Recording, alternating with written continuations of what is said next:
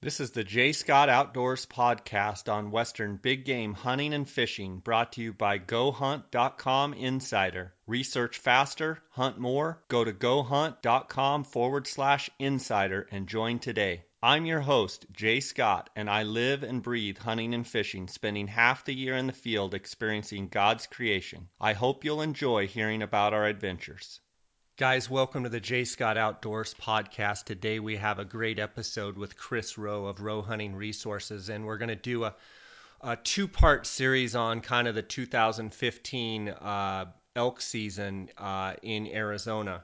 And I had the fortune of having Chris with me up there during that 2 weeks, and I was up there for the month from September 2nd to October 2nd. I had a great 30 days and just really enjoyed elk and God's creation out there. And we bring up some interesting topics in this episode, and look forward to hearing your feedback as you hear it. Make sure to tune in to both episodes, part 1 and 2. Guys, I want to thank GoHunt.com Insider for their sponsorship, the title sponsorship of this podcast. And Lorenzo with GoHunt.com has announced that there is a insider member giveaway for the month of October. They've already been giving away a Dall sheep hunt, mule deer hunts, elk hunts, antelope hunts, and all sorts of gear. But for the month of October, 2 insider GoHunt.com members are going to get a chance to win 2 slots. So there's 2 slots for the Coues deer hunt in January. The hunt dates, I believe, are the 8th through the 14th, right during the rutting time. And that's with Dar Colburn and I at Colburn and Scott Outfitters. So Lorenzo will be joining us on the hunt. And it's a perfect opportunity for someone that hasn't gone Coues deer hunting, or someone that would like to enjoy a rut Coues deer hunt down in Sonora, Mexico, with Dar Colburn and myself guiding the hunt. And Lorenzo paid full boat. I didn't give him a break. He's paying for all 3 spots, his spot and 2 others. So all you have to do is be an insider member to win. And every insider gets 1 shot at it. And November 1st, they're going to draw names. You can go on GoHunt.com's website and get all of the specific details.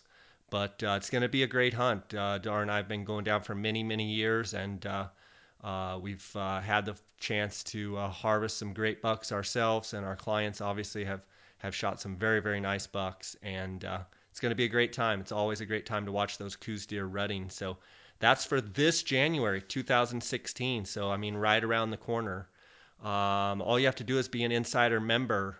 If you're not an insider member, you go to the blue Join Now button, go to GoHunt.com, click on Insider, go to the blue Join Now button, and use the J. Scott promo code. The J. Scott promo code is going to get you a $50 KUIU gift card. So when you sign up, you'll automatically get the $50 KUIU gift card that you can use over at KUIU.com and order some new gear. And so your name will be thrown in the hat. I believe the exact rules for the deadline, which I believe is the last day of October. But check on GoHunt.com for all the specific details. But, 2 guys are going to win that hunt and be joining Lorenzo and Dar and I down in Mexico. So should be a phenomenal time. Guys, I want to thank you for all your support of this podcast. We are on our way to 1 million downloads, and it's just mind-boggling. And I want to thank you for all of the great support and all of the feedback.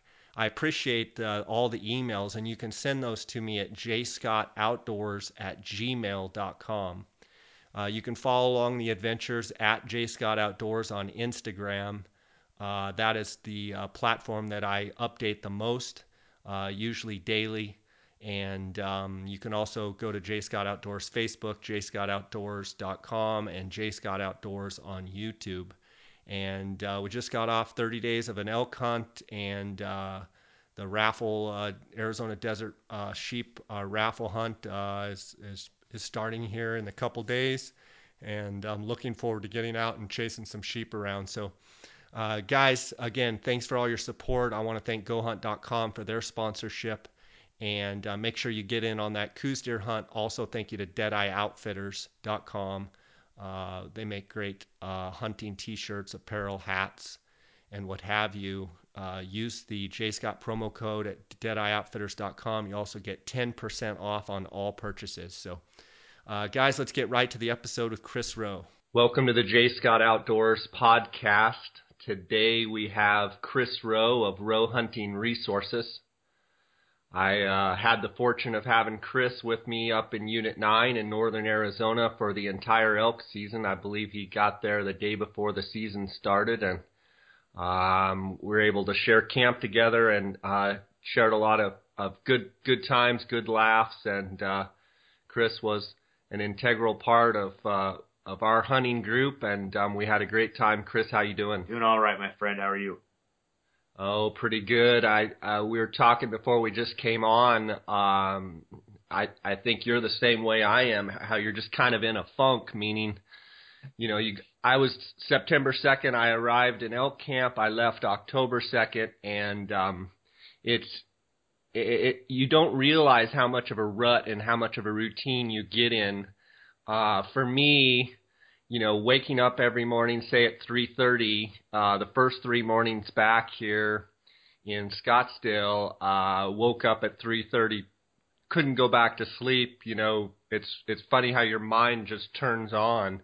And then during the day, midday nap time at elk camp, I forced myself here not to take naps, but there was a couple of days, I'm not kidding you, where literally I had to get up and do jumping jacks because I was falling asleep walking around. Yeah. Are you in the same kind of funk as I am? You've got stuff spread out everywhere and just looking at it, it's not putting itself away and a little bit just kind of in a funk. Yeah, that's exactly it. I actually left for elk season this past year, or this year, August, what was that, Wednesday, August 26th or something like that. And so, yeah, same thing. I mean, it's been just a nonstop marathon, and I don't really get in those routines. My body, I mean, I usually could slip right back into a normal sleep cycle, but I will be kind of in this just daze, this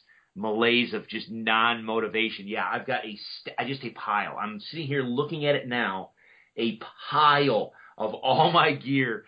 It's just in this big mound sitting next to me. It's all got to get put away. Luckily, I did. This is the first year I made a promise myself. I got the camper squared away first. Usually, I end up getting all my gear taken care of, and I leave my camper, and then it's about midwinter when everything's frozen, and I'm like, oh no, I didn't get the water lines cleared out, or I didn't get the bathroom, or I didn't take care of anything. So yesterday I took care of the camper and got that all winterized and ready to go. But yeah, I'm rolling right, and I know you are getting ready for what you got, Coues deer hunts and sheep hunts coming up. I'm getting ready for whitetail hunts, and so I mean, there's no rest for the wicked. It's just, it rolls right into the next one and hitting the ground running. So, yeah, I've got to get some motivation under my belt, that's for sure.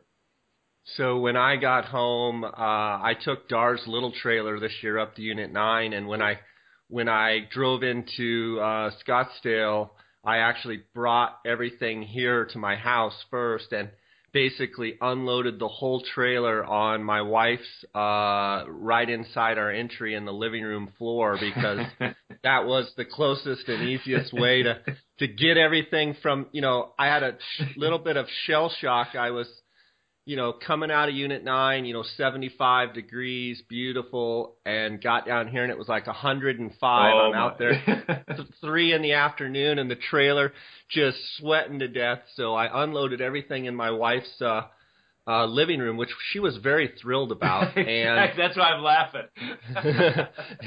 And then by the end of that whole session, I told her, I said, I have till Sunday night at 5 to have this all cleaned up. And she just kind of looked at me like, you're out of your mind.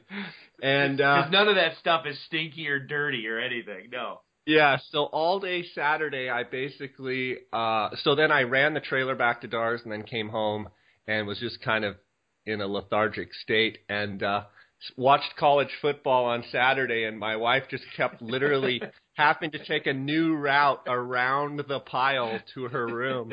And she kept looking at her watch like, is it Sunday at 5? Exactly. Every time she walks by, she gives a sideways glance and, ahem.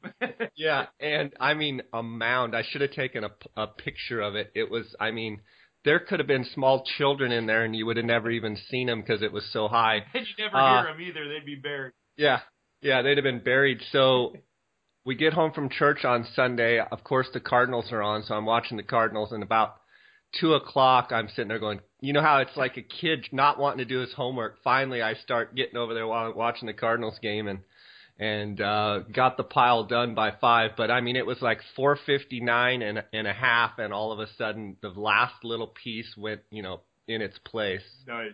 Yeah, well, so and that's the same thing where I'm sitting here. We share, Kelly and I, my wife and I share office space. And so the hunting, my half of the room is quote unquote the hunting side, and her half is the business side, but she's got to look at it. So it's all the same stuff. Yeah, it's funny how, you get home after being gone for a month, and, my wife's in her routine, and, here I am over there, snoring and everything else. She's probably thinking, good night. I wish you'd be gone another month here. But exactly.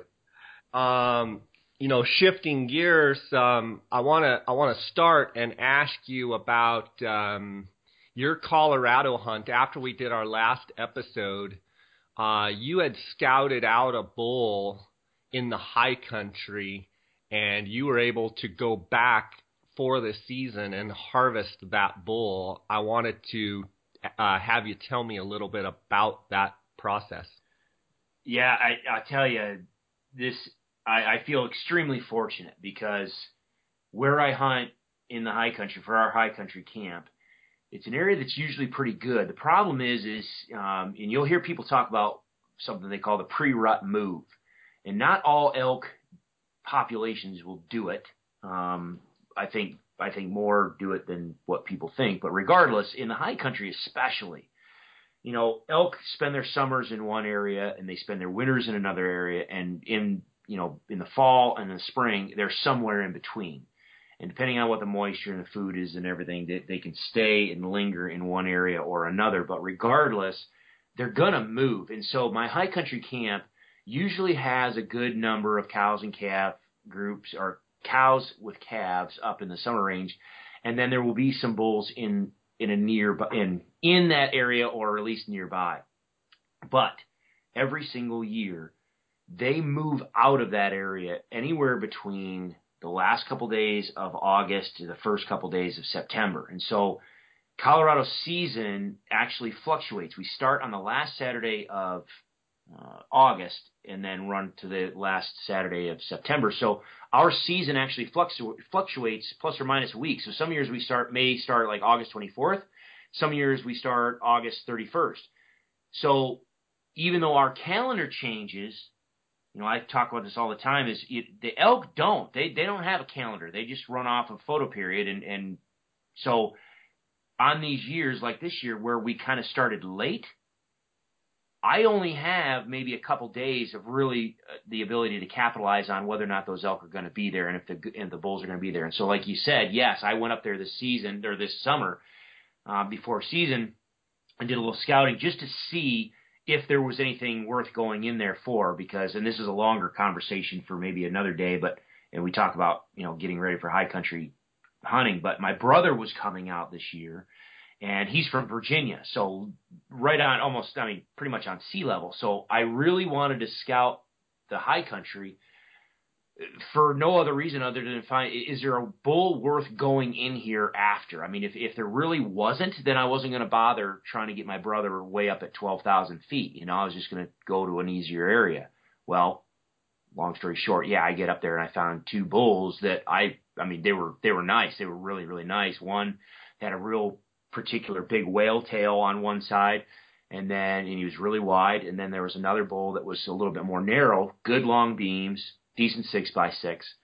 I, at that time, figured both of them to be, about that 320 range, which for this area is on your upper end of what the bulls are, that you can expect. There's always, the 280, 290, maybe a 300 class bull up there, but these two were definitely much bigger than any other bulls that were up there and that I've seen in the past several years. So as soon as I saw them, I'm like, oh yeah, we're coming in here and we're going to give it a go.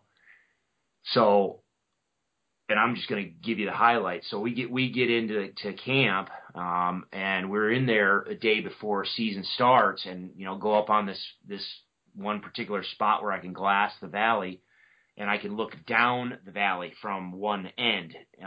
It's not the best vantage point, but it can give you a good idea of what's in there. And so, everybody, a lot of people will attest to this year being a very, very difficult year across the board, whether you're talking from Idaho to Arizona, it doesn't matter. And sure enough, we get in there and I start glassing, and literally, I don't think we saw an elk, period, that first night. And I was just like, oh, goodness gracious, what the heck? So I sat up there, we glassed, didn't see anything, maybe a small spike or something like that, but there was just nothing. So the next morning's opening day, and I said, you know what, I'm not even going to, I'll take the bow just in case, but we're just going to do, quite honestly, Jay, similar to what you do down in Arizona, where I wasn't planning on hunting. It's opening day, but I'm going to skip hunting. I'm just going to go up in this knob and I'm going to glass. I'm just going to try to figure out where these elk are. And so that first morning we get in there, and sure enough, no, there are elk in there. Here's here's a pocket here, here's a pocket there. But still, now I'm not seeing any bulls. I'm not seeing any good bulls. You got the, your typical 2.5-year-old bulls that are 3x3s and 4x4s in this area, but nothing.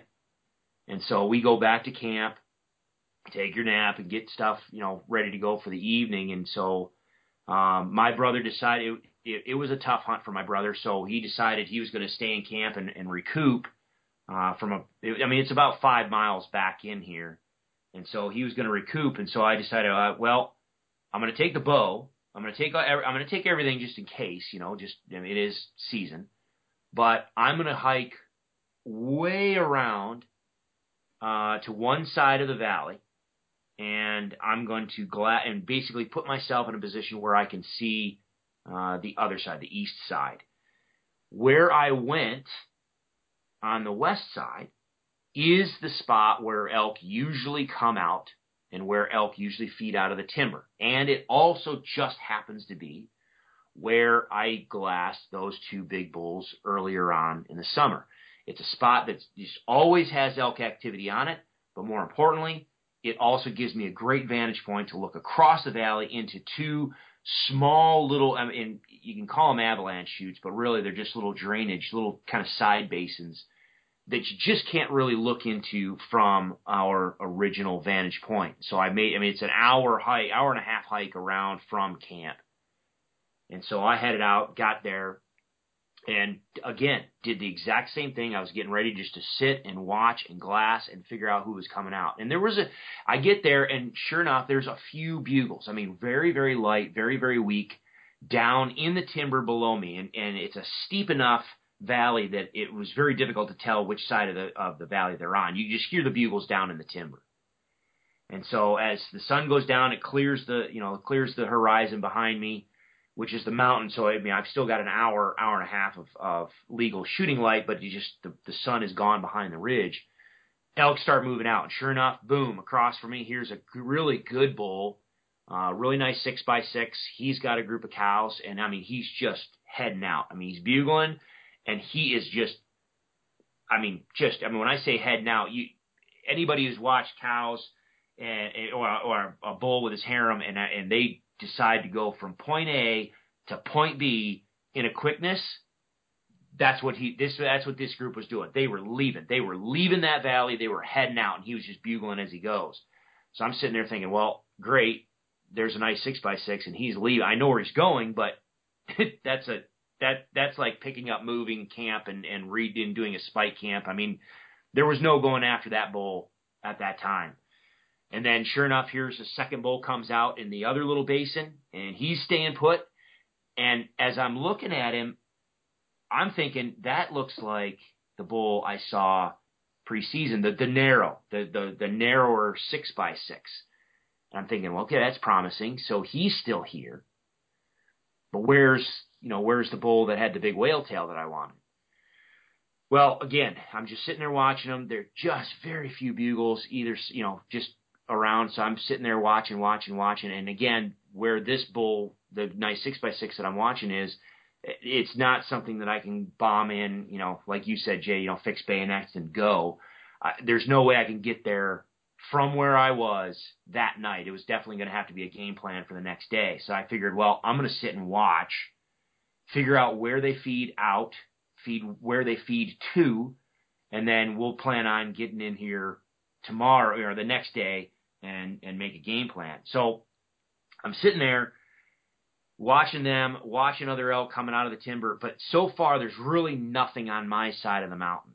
And I was initially content with that because I was just making a game plan for the other one across the valley. But then finally, a little voice in your head was like, dude, you've got calls in your pocket. Just, cold call and see if anybody responds on your side.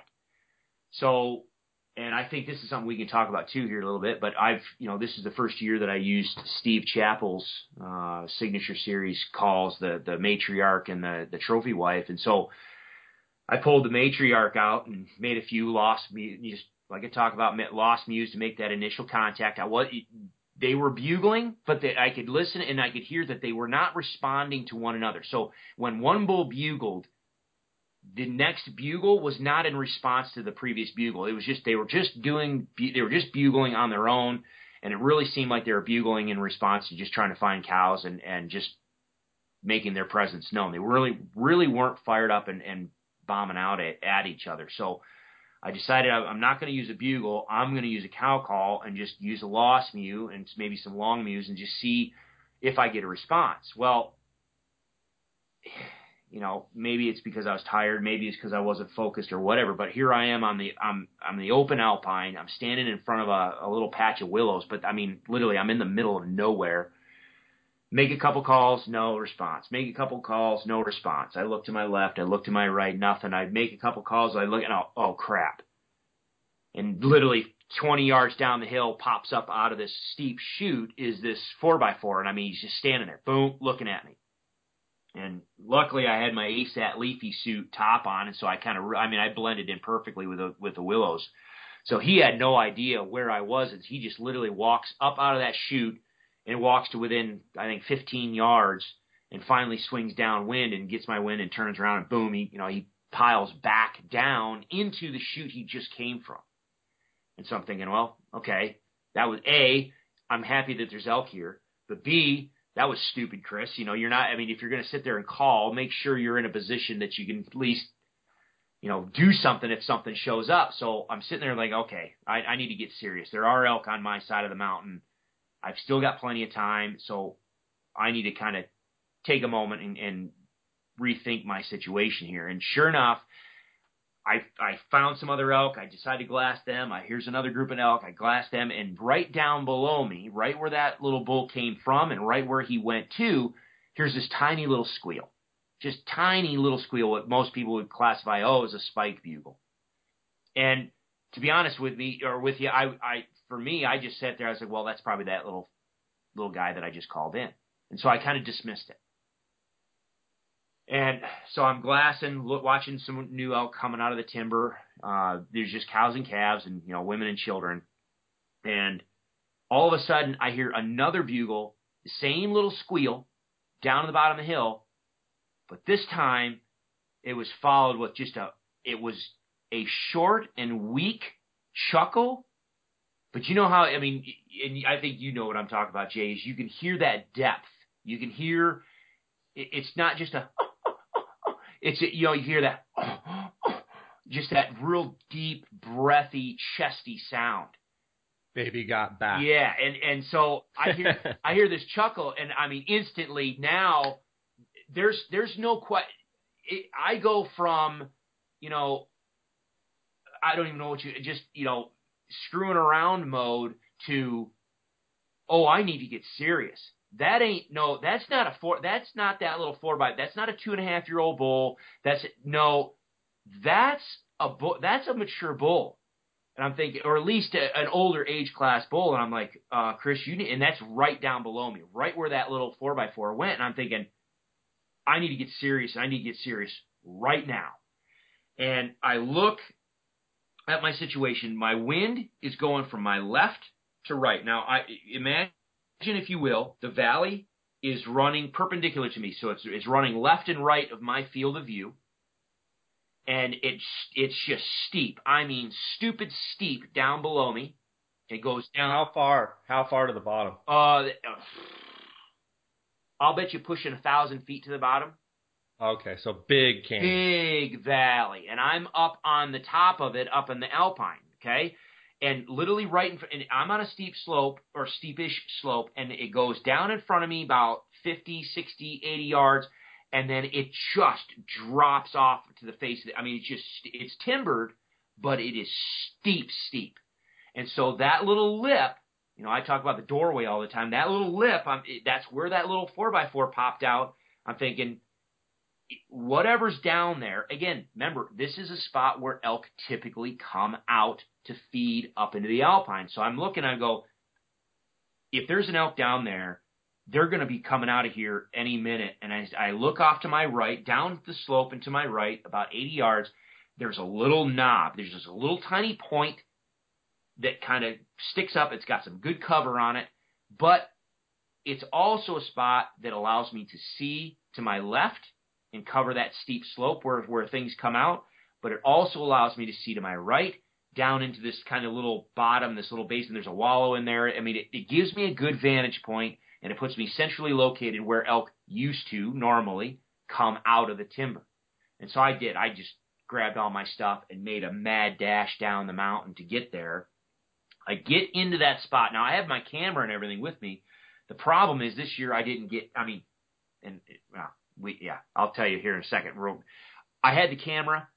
I didn't have time I did not have time to turn it on, and I'm kind of glad I didn't. And the reason why is because I got down to the spot, dumped my pack, got an arrow knocked, ranged a couple spots just to see where things were around me. And again, that little voice inside your head is never wrong, and it said, skip the camera for right now. And I'm glad I did, because I just left the camera there. I turned around, I look around, I'm like, okay, I'm in a good spot. I ranged a couple spots. Yes, all right, I'm ready. And I said, I'm just gonna check them. I'm just gonna give another lost mew and just see who's around. And I gave a couple lost mews, and boom, I get a mew down the hill. I'm like, sweet, they are right here. I'm like, all right, so I'll follow it up. I gave a couple, and I did. I just kind of stepped it up, and you heard me how I called a little bit this year.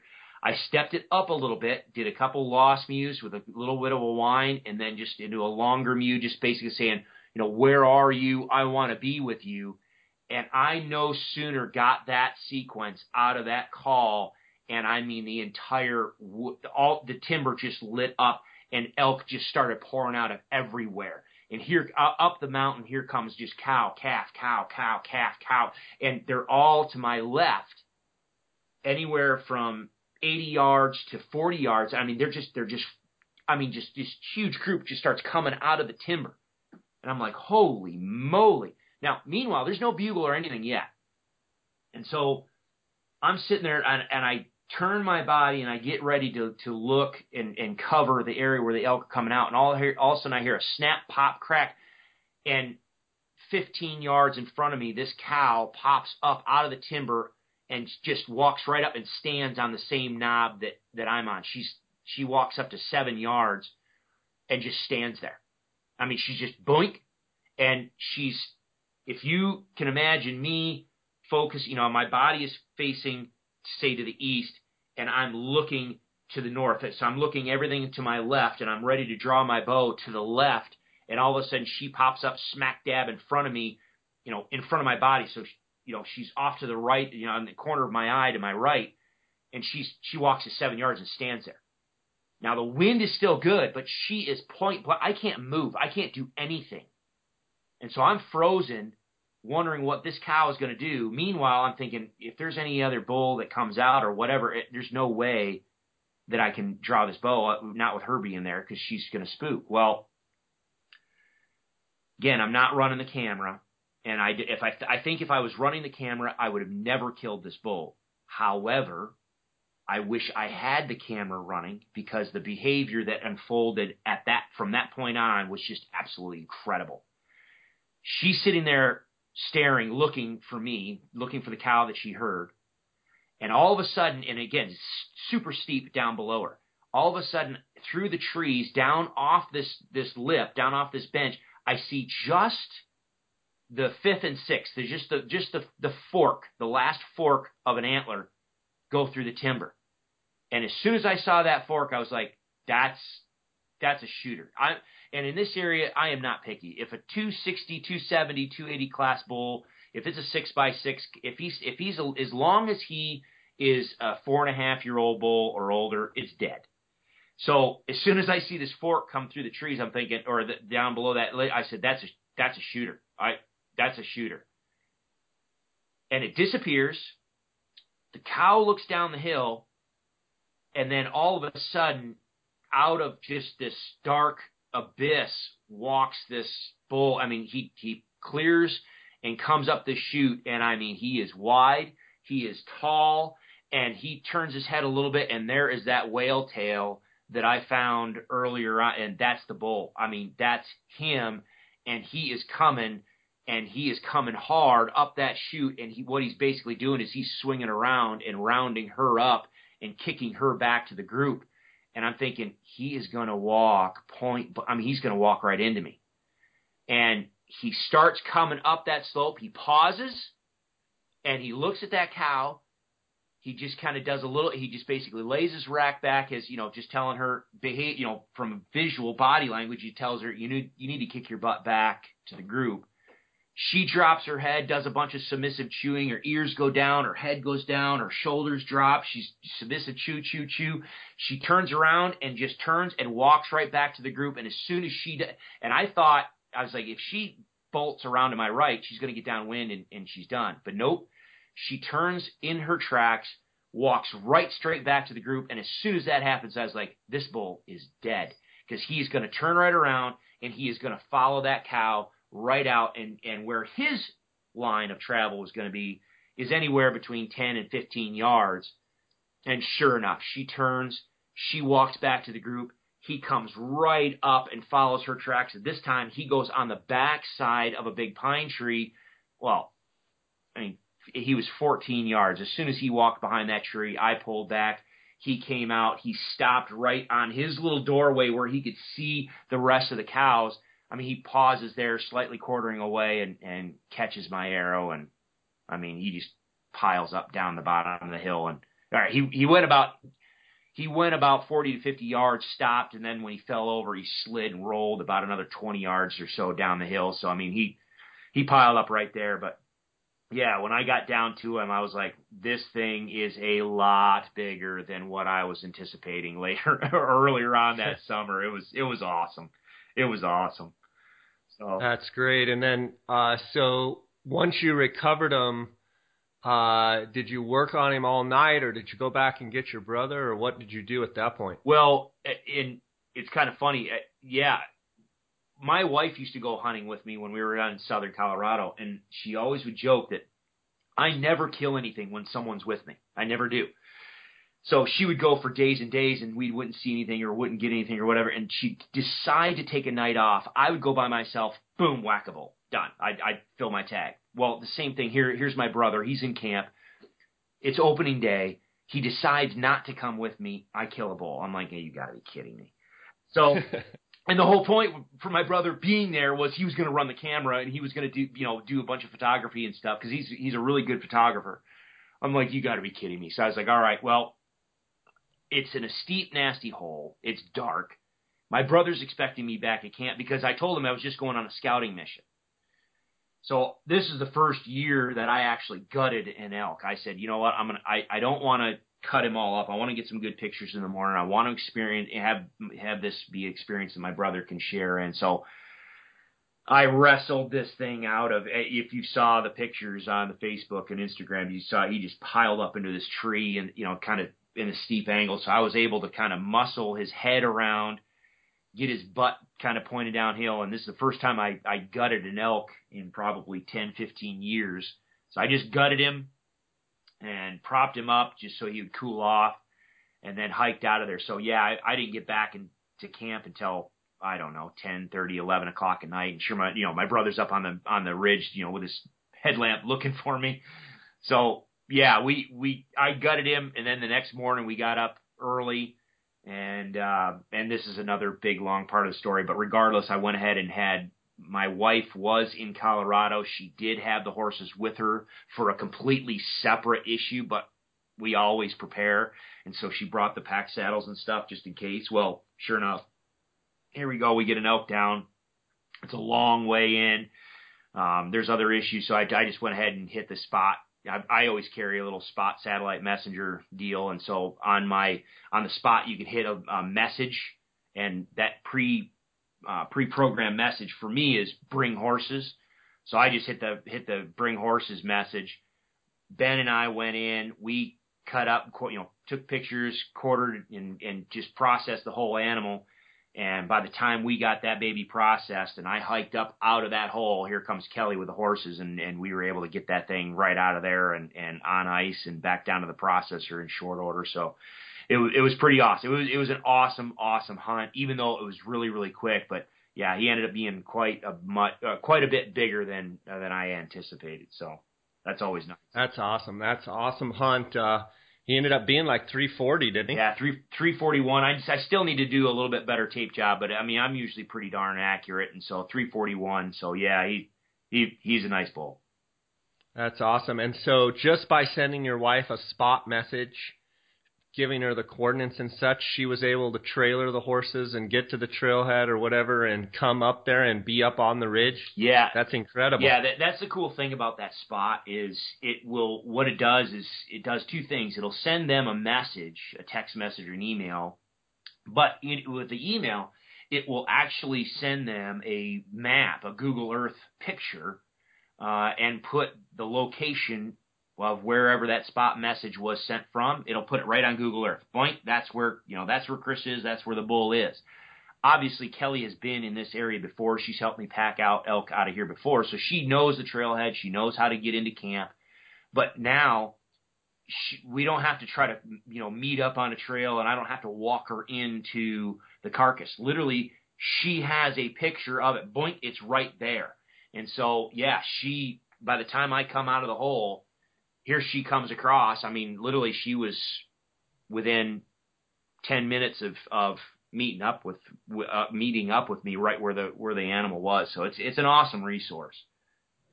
Yeah, as you know, in elk camp, I got a spot in from Global Star, and I'm anxious to use it here on my sheep hunts coming up. And listening to you talk about it, I'm definitely excited about trying it out. I've had hunters that have used it and such, and what an incredible tool. Yeah. I mean, and for those people, like you and I, especially if you're headed out by yourself, or even if with a couple guys or gals or whatever, if you're headed out and you have a spouse or somebody else at home that's worried about you or interested in it, having that and being able to just send them a, I'm okay, or whatever message, it's a huge peace of mind. And you can also do a track function to where literally you can activate the track, and I think every 10 minutes it basically plots where you are, and it will periodically send your significant other or whoever you have it email to. It'll send them your progress. And so I know for me with Kelly, she would always worry, and I'd always have to try to figure out how to get out at night and make a phone call and check in. And now with Spot, she doesn't worry at all, because she can sit there and watch my progress all day long. And then every night I'll just hit her an okay message, and she knows everything's fine. Chris, we're going to take a quick break here, and we'll get right back to you. Guys, I wanted to tell you about one of the sponsors of this podcast. DeadeyeOutfitters.com is doing their annual breast cancer awareness t-shirt design again. They're donating 10% of all proceeds to breast cancer research. As you know, the month of October is all about breast cancer and trying to bring awareness to that disease. Let's help raise some money by going to DeadeyeOutfitters.com and ordering some of these t-shirts. The men's and women's shirts are currently available on their website. Be sure to use the promo code JScott and you will save an additional 10% on all purchases at DeadeyeOutfitters.com. Okay, Chris, I want to talk about Unit 9 and some of your impressions of maybe some of the differences between other hunts that you've been on in other states and Arizona and some of your overall impressions of the hunt. First of all, I'd like to say, going into the season with all of the moisture that we had, we were pretty sure that it was going to be a really good antler growth year, and it turned out to be a good antler growth year. One of the things that I thought was we were going to have a very, very intense rut, and I thought it was going to be one of the best bugling years that we've had in a long time.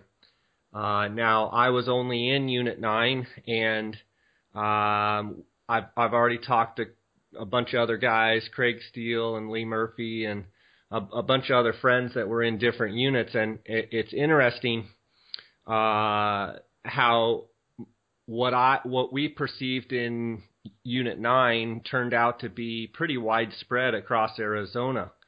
Normally when we have a strong spring, a strong monsoon season, the cows are feeling really good. They get to bugling really good early, and what I felt like happened in Unit 9 was once they started thinking about wanting to bugle and wanting to interact with each other, the muzzleloader hunt started. I believe it started on the 11th this year.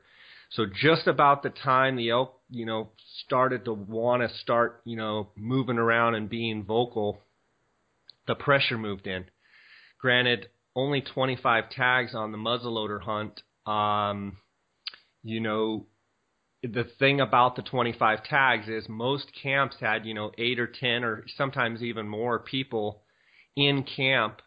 And so you had hundreds of people running around in Unit 9, and it was one of those things where human interference and human pressure, in my opinion, really slowed those elk down. Where, and I see it year after year, but it's like it hit home even harder this year. I'm not saying that they didn't bugle, and I'm not saying that they didn't rut, but it sure seemed like, after 3 days of everybody running around, they had the elk, pretty subdued. And, I have to learn this lesson every year that once they feel pressure, they shut up for quite a while. And then that transitioned into the archery season, and, I think the later dates in Unit 9 helped the bugling out, but it never did seem to just fully come uncorked. And, I use the term meatball, a meatball of elk.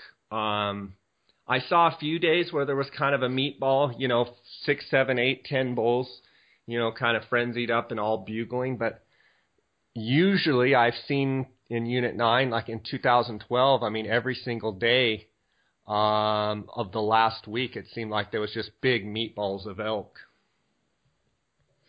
So my question to you is, what did you notice from an outsider's perspective? Well, the pressure, number one, granted, I've only been down there a handful of times over the past 5 years. 3, 4 times. Anyway, 3, yeah. So I don't have as much longevity as you guys do that have been there for a long time.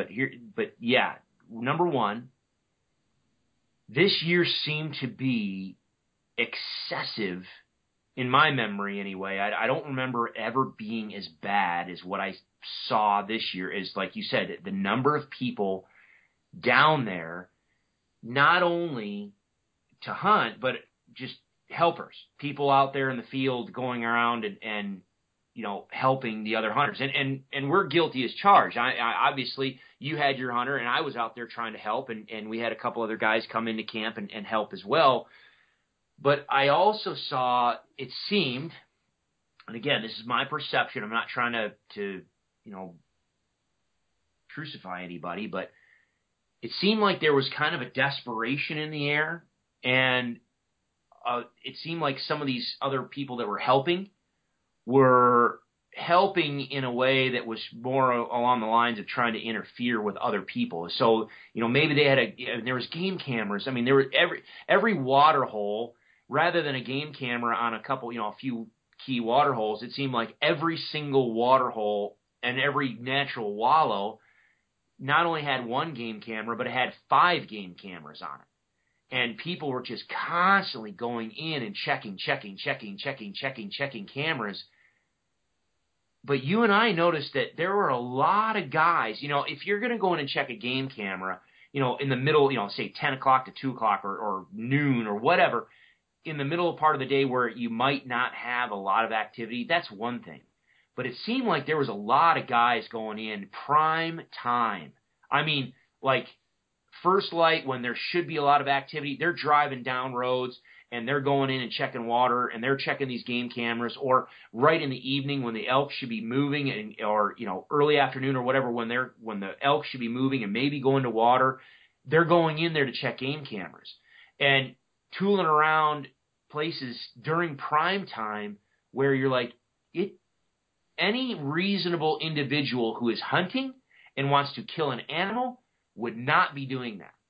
And so you're right. The pressure was absolutely insane this year, number one. But number two, the other thing that I saw, and you and I talked about this in camp a little bit, is it seemed that there is again, anybody who's listening to this has a long history in Unit 9. Just take it with a grain of salt. This is just my initial reaction. But I did not see the number of mature, like old age class bulls. I don't care if it was a 400 bull or not. I've got video footage in previous years of 8, 10-year-old bulls that are, non-typical or busted off or just funky, weird bulls that no one would want to shoot. But you can look at their body condition and their body composition and go, that's a really old bull. I didn't see a lot of really old bulls. What I saw this year was a pile of your 320 to 330 to maybe 340 class bulls. I mean, they were a dime a dozen. And there was just a pile of all the same age class bulls in there.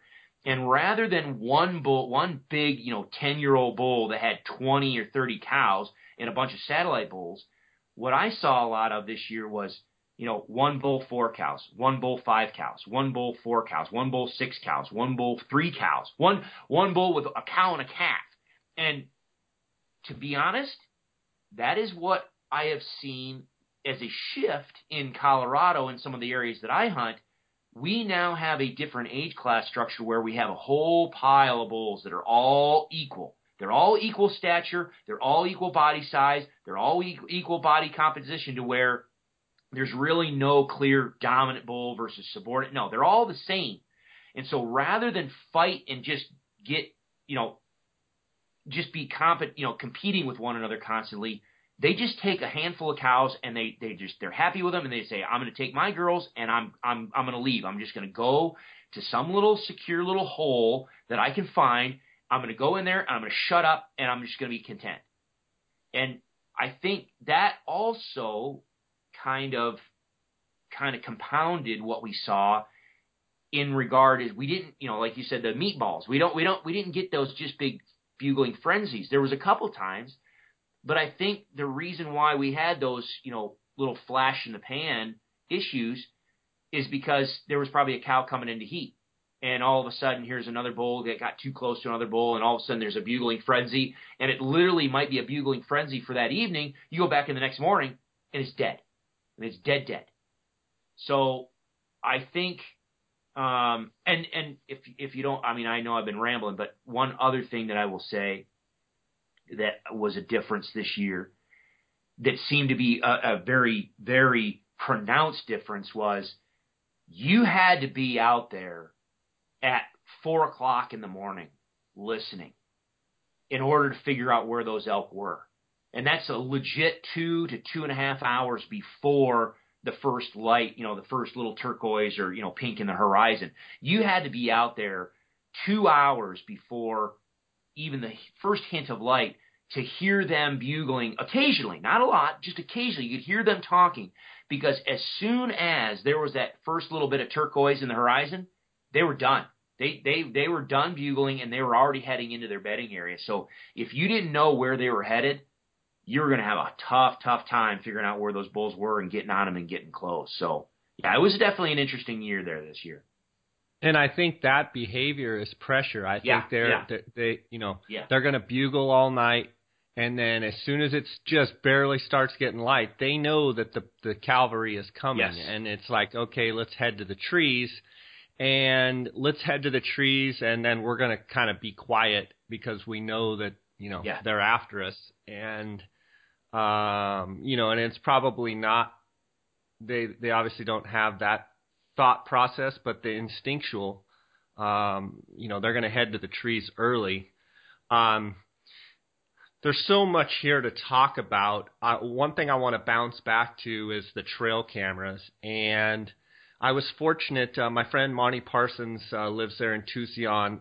He had a tag this year, and Monty's just a great guy. But all summer, he ran 47 trail cameras, and he continued to run them throughout the whole season, as well as friends of mine, Stephen Vos, Blaine Ruddy, Steve Chappell ran camera, a bunch of guys, the Mullins guys, a bunch of guys were running cameras. And one of the things, I was fortunate, a bunch of those guys are all my buddies, and they showed me a bunch of pictures throughout the summer and velvet bulls, and a couple interesting things that I saw with the trail cameras was how much we talked about it in previous episodes before this season, how much elk actually move. And in my opinion, like I've said before, and I've taken some criticism for it, but I don't really care. Velvet trail camera photos are for nothing but getting fired up about the season, taking an inventory of what's there, but then once the season starts, once the pressure hits, once they shed their velvet, they move into their rutting grounds. And if you don't have cameras running, say starting September 1st on, all of that velvet stuff is completely meaningless. And to solidify that point, Monty, being my friend, showed me a bunch of pictures of little bulls, big bulls, medium bulls, whatever. But the interesting thing is he had a hit list of 25 bulls, okay, that were, say, his top 25.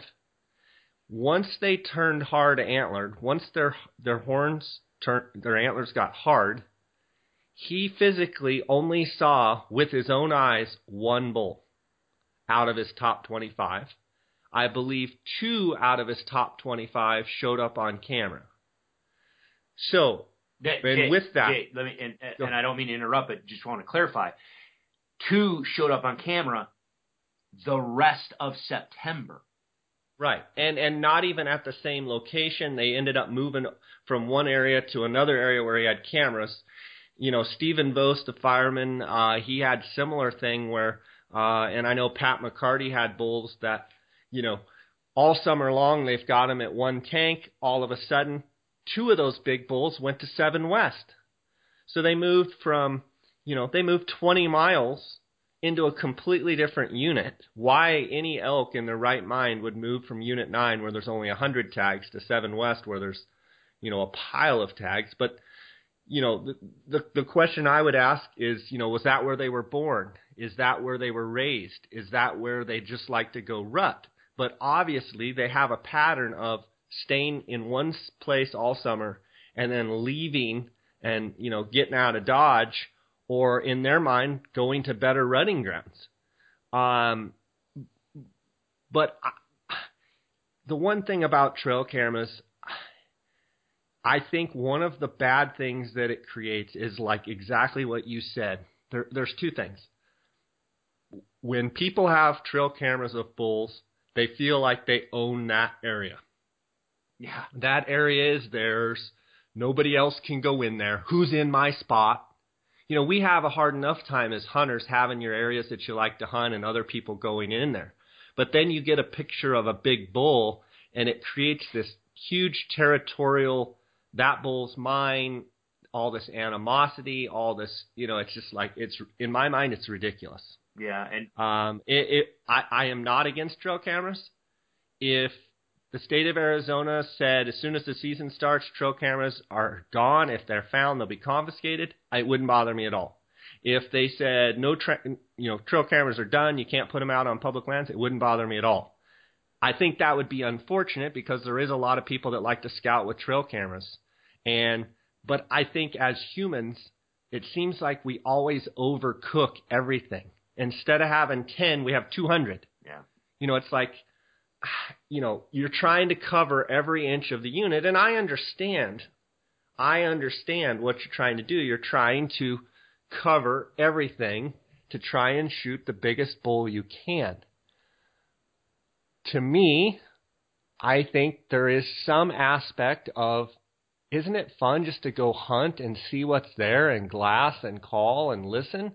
Or is it so automated that we have to have everything right at our fingertips? I mean, and what I'm saying is somewhat hypocritical because I have in years past ran a few trail cameras. This year, I bought my first 2 trail cameras that I've ever owned. Dar's had, 7 or 8 or 9 cameras over the last 10 years, different cameras, and we've run a few cameras. So I don't want to sit here and have someone say, well, he's run cameras, because I have. But in looking at the grand scheme of things, I just wonder if is that really what we want to do? And I don't know the answer to it. Well, I'm torn on it. And I'll tell. I agree wholeheartedly with what your assessment is on the game camera. I stopped running game cameras where I hunt probably about 10 years ago because of that fact. Just because of what I saw in the summer does not mean I'm going to see that animal in the fall. And quite honestly, it really messed me up. There were a couple years where I did not harvest an elk, which that's fine. I'm different. I have a standard that I personally, or a value set that I personally have, that I'm looking for a particular age class of an animal. Now, yeah, every now and then, a couple years ago, I shot a 3.5-year-old bull. That's fine, but I am generally looking for an older age class animal. So if I don't find one and I don't harvest an animal, that's fine. I don't mind that. But there were a couple years where I had trail camera footage of an absolute giant, and that's all I was like, nope, that's the bull I'm going to kill. Well, who, like you said, he could be 20 miles from here, so it really messed up my, my focus on just going out there and trying to kill a good bull and have fun. But I want to make a point too, and I think if you have private land, run 1 million cameras. Yeah. You're not interfering with anybody else's hunt. Where I'm finally at with cameras, it's like, golly, on public land, when I go to some of these trick tanks, and Chris, some of them, where you go up and there's 10 or 12 or 15 cameras hanging on the fence post. Yeah. Well, at some point, so those 10 or 15 cameras are there. Well, 10 or 15 people have to come check those cameras. And they get to where they check them every 2 days. Yeah. If you're trying to sit that, yeah. You've got tire tracks in and out, people tracks in and out. Yeah. In there putting their scent around, and it's like, guys, how far have we gone with this? Well, and that's where I was going to go. I was going to say, I'm not. And I've been criticized. Row Hunting Resources has been criticized in the past because we developed that Elk Hunter Strategy app. It's on our webpage, but we actually have a standalone app that goes on your phone. And when we first came out with that, oh my gosh, people just crucified us. Go, oh, you don't need to use technology, and oh, that's just taking it too far. Well, we could say the same thing about game cameras, but I would say I'm not so worried about using technology to help you. But it's how you use that technology, and then what the result of how you use that ends up being. And what I saw in there is I don't mind the fact that there's a bunch of game cameras on there. For instance, let me segue to make my point. They make game cameras now that are cell phone activated, which means you don't have to physically check that camera. It will literally send you a text message with a photograph of what came up in front of that camera. There are a lot of people that go, "Oh my gosh, that's too much. That's taking technology too far." Well, in this case, quite honestly, I wish every single person that ran a game camera down there had one of those cameras, because they would never ever have to go into that water tank or that stock pond and check it. You would have much less disturbance on that site than you would if you had a cell phone camera. The problem that I saw is and I really think, and you and I talked about this before a little bit, and we could, I mean, geez, OP, you want to talk about a controversial topic and diving in, but with social media and outfitters and the competition that there is for the grip and grin, and everybody wanted to be, obviously, Unit 9 is about, or used to be about, killing the biggest bull that you possibly can, and it was legit 380 to 400 inch plus bulls. I mean, that's what Unit 9 was about. And what I saw this year that I thought was disappointing was it really seemed like this year turned into combat bow hunting, you know?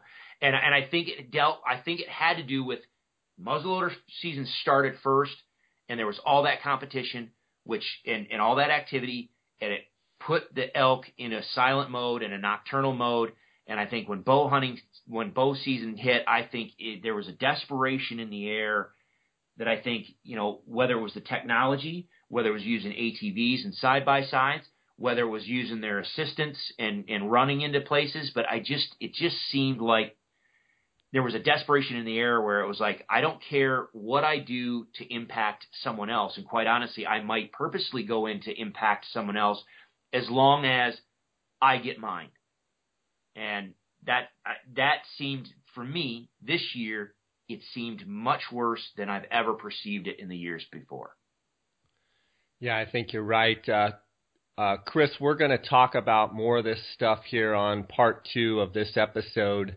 I want to thank the listeners for listening. Chris, I want to thank you for being on with me here, and I look forward to talking to you in part 2 of this episode of the 2015 elk season recap.